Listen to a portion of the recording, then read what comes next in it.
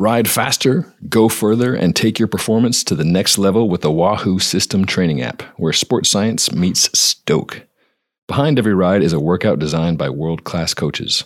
System puts you at the heart of the biggest races in the world, with workouts from the Pro Ride series. And when you need time to recover, watch one of the cyclist-focused documentaries in the Inspiration series. System also allows you to train alongside Wahoo athletes in the app's A Week With series. Plus, you can go on location to ride the world's most iconic routes.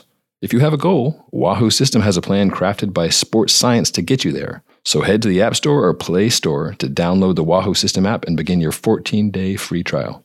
To find the app, simply type WAHOO space SYSTM in the App Store or on the web.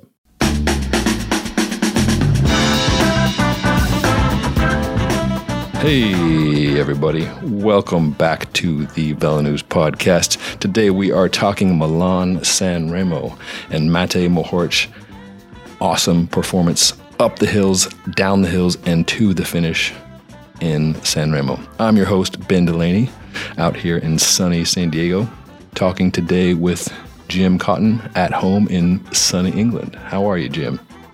I'm good, thanks, Ben. As you say, it's actually a sunny day in England, which is, very rare at this time of year. So, life is good. All things to celebrate.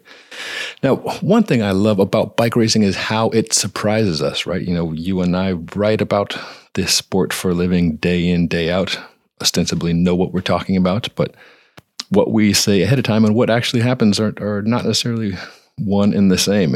And this past weekend, I think we were delightfully surprised with Matej Mohorič's solo victory. So on this pod, we're going to break down how exactly he did that, looking at the daredevil tactics. Thanks to Coach Zach Nehr, we've got his power numbers and the numbers from Mathieu van der Poel, who came back to an awesome third place, his first race back after back injury. So comparing their power numbers on the critical sections of the race, and then of course talking about the dropper post that Mohorič used to great effect, and the history of that particular piece of gear in road racing. So let's take it from the top. Now, one thing that we were debating leading in was: do you really need to watch the entire Milan-San Remo? It's the longest monument on the calendar, nearly 300 kilometers. You and Hoodie faced off on this. What was your take? To watch every kilometer or to tune in at the end? Yeah, so me and Andrew Hood riffed on this, and mine is the millennials take. As a relatively young man, I went for the short attention span, kind of final 50 to 60k, so about an hour and a half. Tune in just when it's the 3 Capi, which are like the little warm-up hills. You get the vibe, you kind of get the feel for the race. You have about 20 minutes to just nurse your first Italian beer or San Pellegrino, according to taste. And then the Cipressa's here, and it's all starting to kick off. And then from there on, it's the best sort of hour of bike racing of the year, I believe. Whereas Hoodie, a bit more of a traditionalist, he likes to sit there for the full 6.5 hours and watch every kilometre click by.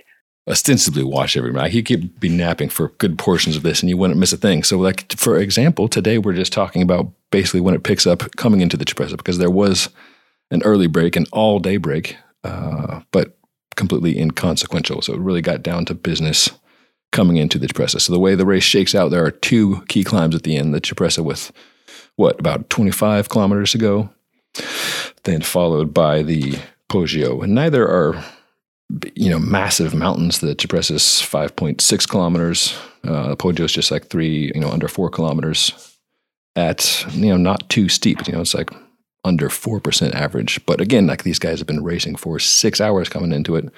And the Poggio in particular is a pretty tactical climb and descent, right? So looking at the numbers, I think you and I could have kept up for the first 5.5 hours of the race if we were sitting in the pack. Just, Mohorič was averaged 198 watts. Van der Poel did 195. So broken down into watts per kilo, that's 2.8. So that's not nothing, but that's not world class best numbers. Guys were sitting in the bunch. They had a tailwind for much of the time. The no hope break was established, and they were just kind of rolling along. Now, obviously, this all adds up, and the cumulative effect is huge. Like if you're jumping out of an airplane, the last 5 feet to the ground isn't what's going to hurt you, but it's the preceding 30,000 feet you have dropped that'll take the sting. So 2.8 watts per kilo for both these guys. Not that much. Coming into the Cipressa, UAE, Team Emirates for Tadej Pogačar, and Jumbo-Visma for Wout van Aert came to the front. And there we saw the riders, to get over the Cipressa, needed to be doing about 5.7 watts per kilo for that 10-minute climb. So we saw Mohorič was averaging something like over 400 watts for 10 minutes. Van der Poel just a bit more. So that's now we're getting into some serious bike racing. We saw the group went from basically full strength down to, how many people were over the top of the Cipressa? Yeah, so before the race, there was a lot of hype and anticipation about Pogačar, lighting things up on the Cipressa, which is typically is a very early place to try and attack in San Remo. It's typically seen as like the beginning of the end, but not the end. And this year, his whole team went to the front and totally lit it up, turned this sort of 5-hour Zone 2 ride or whatever these guys were doing into a proper throwdown. And UAE Emirates really cranked the pace, and the group came down to maybe about 30 riders, whereas normally it could be perhaps double that. And that's where the pace really really lit up. I love watching Davide Formelo's face when he's giving it at the front. He's got his sunglasses off, and a lot of these riders are, I don't want to say expressionless, but it's hard to tell what's going on when they've got massive sunglasses on and their game face on. Yeah, Formelo's got his glasses on his helmet, and his mouth is moving around, and his eyebrows are moving around. And it looks like he's having a hard time, but then he just sat there doing 400 watts for quite some time. Yeah, he's one of these rare riders that has no shame in showing that he's suffering, and I think there should be more of it. Oh, I love it. I love the earnest effort. But as you say, it wasn't quite fast enough nor steep enough to really break things apart there. So then you've got a bit of a lull coming into the Poggio. And, that was more like a 6-minute climb for these guys. And we saw, Mohorič was doing, his average was 434 watts. So 6.1 watts per kilo. That's, again, serious bike racing there over the top. And there, again, we saw Pogačar attack and attack and attack. And Zach Nehr was calling some of his attacks Cat 5 attacks, and that he would just go straight from the front where everybody's expecting it. Everybody's watching him. And people being the very best in the world of Wout and Van der Poel were pretty quickly on his wheel there. Yeah, the interesting thing about the Poggio is, like you say, Ben, although it's only a 10 or 6-minute effort, whatever, it's that they're in the big ring, and I've heard riders saying that they actually have to brake around the corners because they're going that fast, probably faster than I might go downhill if it's a sketchy road. And yeah, we did see a spill in one of those last uphill corners. As a couple guys overcooked the corner. I couldn't see which riders went down, but yeah. Somewhere in this group, Pogačar attacked as a kind of unique attack, maybe 4 or 5 times, and he counted maybe twice. And it all looked like this is where, Pogačar was finally going to have this attack after it was discussed, everybody thought that he'd do it 20k earlier on the Cipressa. And every time Van Aert and Van der Poel were kind of countering. And this is where Mohorič's kind of masterclass ride sort of started to click into action, because the whole way up this the Poggio, he was just hiding kind of towards, in maybe 10th, 15th wheel, and didn't really show himself at all, which is exactly what you want to do, because he sat in the wheels on a climb that fast will save significant amount of energy. But like Zach pointed out in the power file, that's still 6-point-something watts per kilo, which is something that I can do for about 10 seconds on a good day. The speed going up the climb reminded me in some ways of a cyclocross race. Maybe it was just seeing Wout in action, but like Poggio would attack and Wout would come up to him, but he wouldn't sprint all the way up to Tadej's wheel. He'd get close and then he would wait until Tadej would break into the corner, and then he would let his momentum carry him right up there and take as much speed through the corner as possible. And that looked to me like Wout in a cross race. So that was interesting tactical bit. And like I say, Mohorič was in the shot, but the announcers weren't calling his name.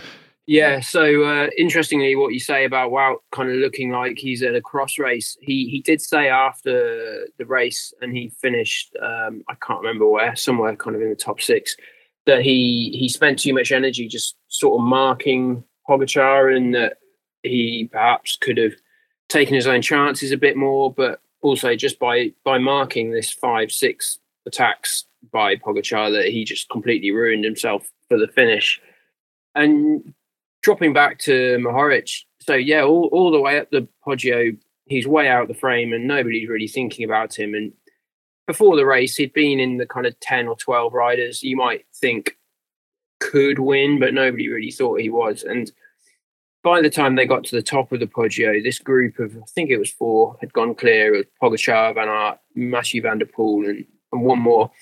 And it looked like Mohorič was done and it was going to be down to 4, but he bridged over the top of the Poggio to this group, and that's where his victory really sort of started and set in train this absolutely crazy descent that will go down in San Remo history books. And actually, Hoodie has written a really good analysis breaking down the descent into 5 parts, which is on the website now and is definitely worth checking out.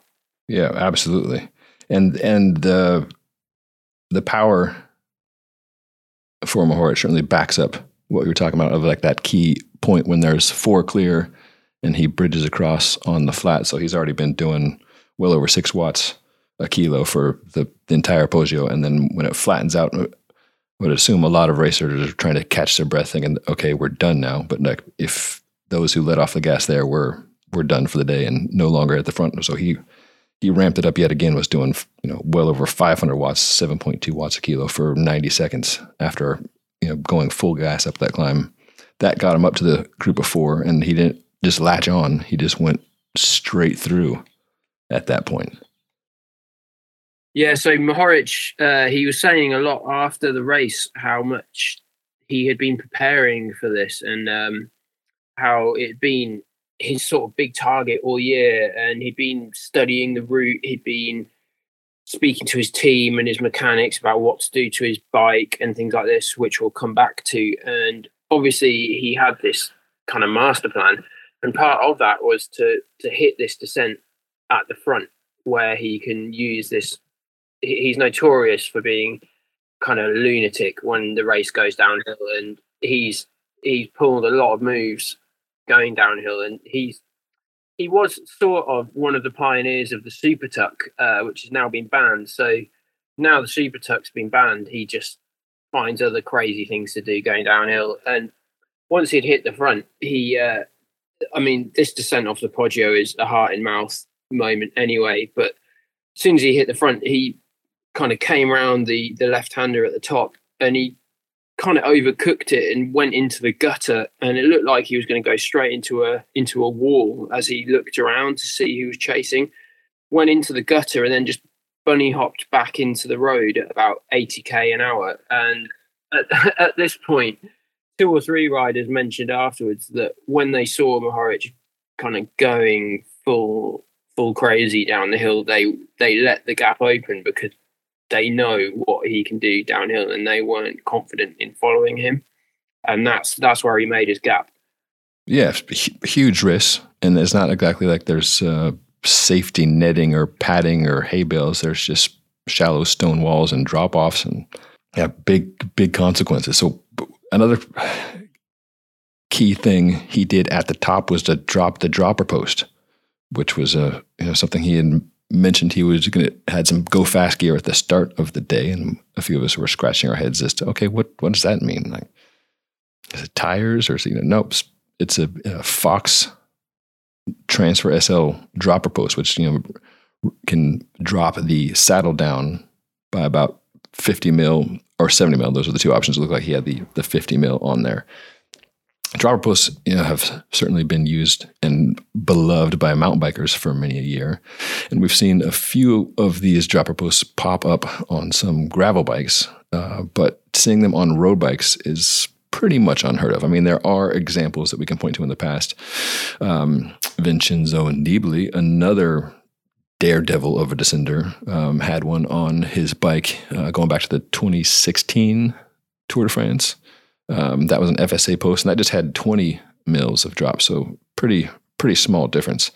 And even Ivan Basso used one prior to that, so they have been used, but hardly at all. When we saw the Supertug banned back in last April, there was some speculation that, hey, are we going to see more of these dropper posts now? Not for the reason that mountain bikers use them to lower the center of gravity or to be able to maneuver the bike more easily between your legs going down technical descents, but just simply to lower the body for aerodynamic reasons, the way riders are doing on a Supertug. So media types like you and I jabbered about that for a while, and we saw exactly nobody use them in the World Tour peloton for that reason. So on this descent, we saw both those things come into play in spectacular fashion, that he was using the post, one, to lower the center of gravity, which he said afterwards, like, oh yeah, it was definitely an advantage in lowering the center of gravity. Like, think like a MotoGP rider or something, just bring the body down, makes it easier to move the body left and right and around the corners.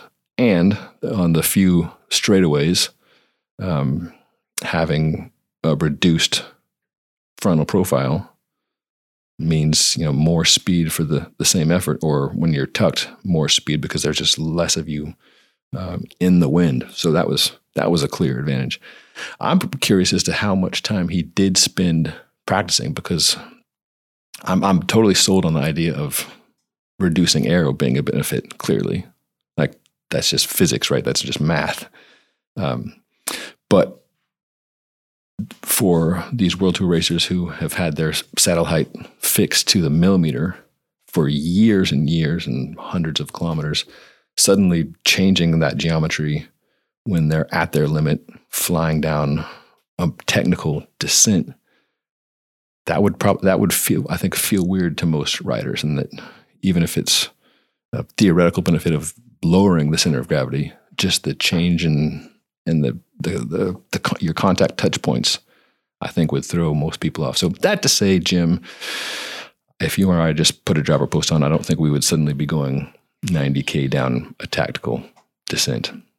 No, I certainly won't be trying it. And Mohorič did say after that he had practiced in training quite significantly, but as Hoodie points out in his story, you can practice in training, on your own with like no distractions around you. But when you're doing it, full gas, 90k an hour or whatever, being chased by the Tour de France champion and Wout van Aert and Mathieu van der Poel after 6 hours is a totally different matter. And although the dropper post was the big factor in how he got away, there were a few riders pointing to that he got very close to the race motos on the way down the kind of the straight sections, which obviously creates a huge amount of drag and effectively helped kind of a huge reduction in drag. Helped him pull away from the bunch, and then he going on from that onto Hoodie's next point. He's kind of hit this like terminal velocity and rounds another left-hand bend, and again, like he did before, kind of almost lost control, overcooked this bend, and almost again went into a wall at about 3k to go. And yeah, there was some serious kind of heart in mouth moments there, but it really looked like he was sprinting out of every corner. So it'd be interesting if Zach picked up on that in his file. Yeah, absolutely was. And it was like looking at the file, it's like stair step type thing where just he was, sprinting at like, 900 plus 1,000 plus watts out of every corner. So again, this is after 6 hours, after a 10-minute full gas effort up the Poggio, bridging over the top, and then he's sprinting out of every corner like it's the finish line of the race, averaging well over 33 miles an hour on that descent. And if you watched it, you realize like that's not just a straight downhill, just let it fly. So I don't know what his top speed was, but it was a sprint repeat workout out of every corner. And the guys behind are doing the same thing. Van der Poel's doing higher numbers, but I think they were breaking more. Well, I know they were breaking more into each corner. Yeah, and I guess if they don't have that dropper post and they're less aero, then they got to put out the same power to sort of keep similar pace as well, right? And so Mohorič, once he'd kind of preserved his life going down the Poggio narrowly, kind of hit the Via Roma, which is the long kind of straight in, well, about 1,500 meters straight into the finish, and he had a couple of seconds gap, and it looked like it was all done, like, it was his. And this would be a huge breakout victory for him. He's won Tour de France stages, and he's come 5th or 6th in Liège before, and he's one of the peloton's top riders, but winning a monument is something different. It looked like it was all nailed on, and then something happened to his chain on the flat road. It looked like it kind of bumped off his jockey wheels or something. I couldn't really see. It looked like it came like that left-hander just inside 1K to go. Yeah, and it looked, I didn't see it very well, but it looked a bit like the chain might have come off, not at the front cog, but like at the back and underneath all the kind of jockey wheels or something. And everyone was like, oh my, I can't believe this is going to happen. He's within a kilometre of winning this race and it's all going to go wrong. And he somehow kind of pedaled the chain. Pedaled it back on, yeah.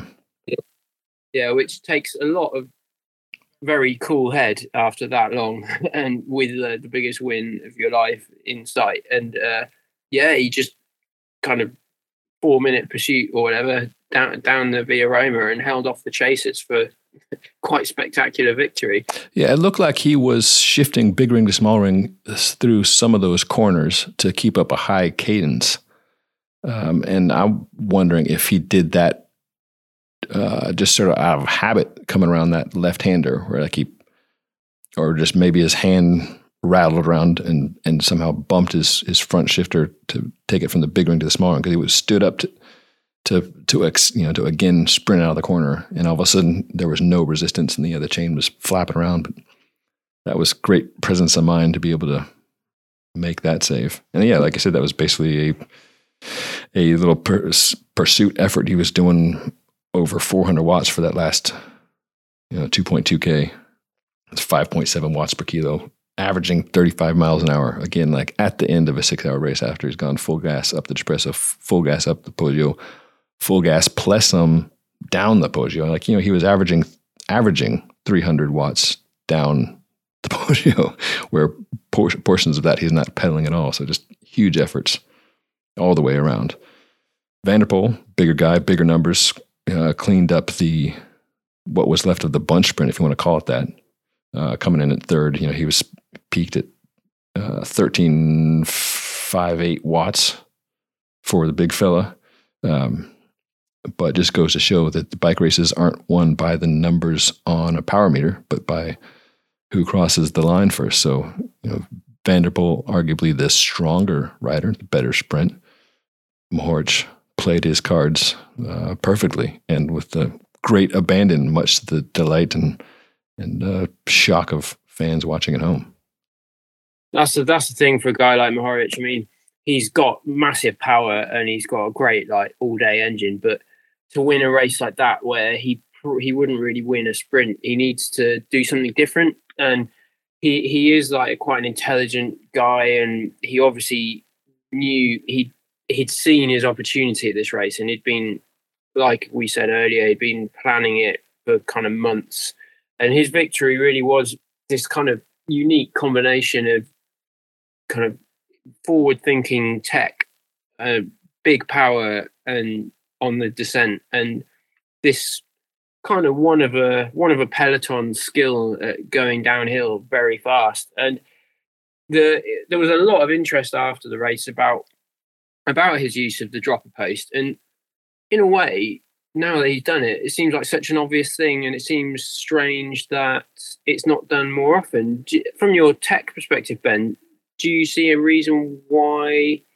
Is there any compatibility things, or like why might it not have been done much before? Any ideas? Yeah, I mean, there's a few reasons. This is all speculative on my part for sure. Weight, compatibility, and a lack of regular use, I think, would be my top three reasons. Bike racers are weight weenies because watts per kilo is a critical thing. Watching Pogačar at Strada Bianca, for instance, I saw him like when he attacked at 50K or so to go, he chucked his water bottle off. And it's not like that was a mountaintop finish, but there was some elevation gains, and he was just super aware of how much weight he and his bicycle and gear are bringing to the equation, and jettison that water bottle straight away. We also saw him at Tirreno riding a rim brake bike just to save a few grams over a disc brake equipped bike. So this weight is top of mind for these riders. And the post starts at about 327 grams for a dropper post, which is it's as light as dropper posts go. A carbon post would be in the neighborhood of like 200 grams or so. So 130 gram difference. That's roughly a third of a pound. It's not huge weight, but it all adds up. And again, these are guys who some of these guys haven't had dessert in 7 years trying to shave that last tiny bit of a kilo off their body weight. So yeah, weight is a factor. The feel of the dropper post is another thing. This is one thing more discussed like in gravel, where having a long carbon seat post can add a bit of flex and comfort.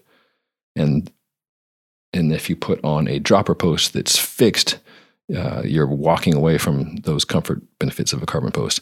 Not as much of a deal on a road bike, but still a deal. And again, like Milan-San Remo, you're in the saddle for nearly 7 hours. Having a bit of engineered flex built into the bike that these bike manufacturers have worked years and years on perfecting, chucking that out the window for a pretty stiff metal post. Not ideal, maybe not a huge deal, but not ideal. And then some of them have like a tiny bit of play in them. Not that you would notice most of the time, but its primary design is to go up and down, right? Compared to a carbon seat post that can be designed for stiffness, comfort, the ride characteristics. So that's a reason they haven't been used. And then the primary one, I think, is I was touching on earlier, that these guys have spent, and women have spent, years of their lives in a very specific position, and changing that for just a few moments, albeit critical moments, might just feel odd. Even if it is better in terms of what the mathematics say. Like if it feels off, it feels off, right? So, and then tradition could be another. But now that we've seen it used to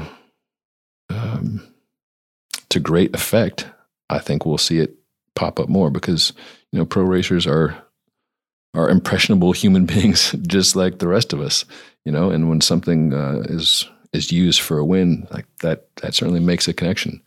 And where I think the biggest benefit lies is in the aerodynamics, and that the Super Tuck is faster. And you could say, well, now that it's banned, all riders are back to the same place they were. If everybody has to sit on top of their saddle, no one has an advantage. But the UCI has, again, I think you posted the story that they've reaffirmed their position from years ago that yes, dropper posts are legal in road racing. Have at it. So for riders like Mohorič, if you can have a bike that's, right at the UCI weight limit and get an aero benefit from time to time, why not? So I think we'll see more of that. I don't think, the next race, the entire peloton will line up with dropper posts on, but I don't think it will be another, 5 years before we see a notable rider deploy this technology. And I know the manufacturers are also kind of eager to get involved. The Bahrain Victorious team, sponsored by FSA, Mohorič was using a Fox dropper post, and the lever was something that the team had built. And I've been staring at these photos that you were able to get from the race when you were covering the race this weekend. Thanks for those photos, Jim. The lever is like a custom circular thing that he had clamped on his handlebar. Often the lever is kind of like a big, I don't want to say clunky, but a notable big lever that sort of compromises your hand position. This looks like a big metal ring that would minimize some of the ergonomic issues. And I know FSA was speaking or emailing with Mathieu there at FSA, and they've said they've been working with him since January on this technology, and they went with Fox because that's the best one out there right now. But they're eager to continue working on solutions and bring their own products to market. So that's something I'll be curious to see as well. Well, the interesting thing is, I guess, is whether it gets, well, I imagine if it does get used more, it will be on very selective races and very selective stages where there is like a crucial descent within the final. But whether it does get used or not, Mohorič is going to be the guy that did the thing at Milan-San Remo, which I think people will remember. It will be one of the kind of, in 20 years' time, it will be in the 5 Milan-San Remos you need to watch sort of thing. And yeah, Mohorič got there first. So if in 10 years, 33-year-old Tadej Poggio is riding with a drop post, then it's because of his mate Matej. So yeah, and it's if you didn't see the race, it's well worth watching the last 20 minutes because it's incredible. It's very memorable and definitely worth watching. Absolutely. And Phil, thank you for reliving that with me, Mr. Cotton. We'll look forward to many more in the future. And listeners, I thank you once again for joining us on the VeloNews podcast. Have a great week, and we will speak to you next time from Belgium, where the classics are ramping up. So long, folks.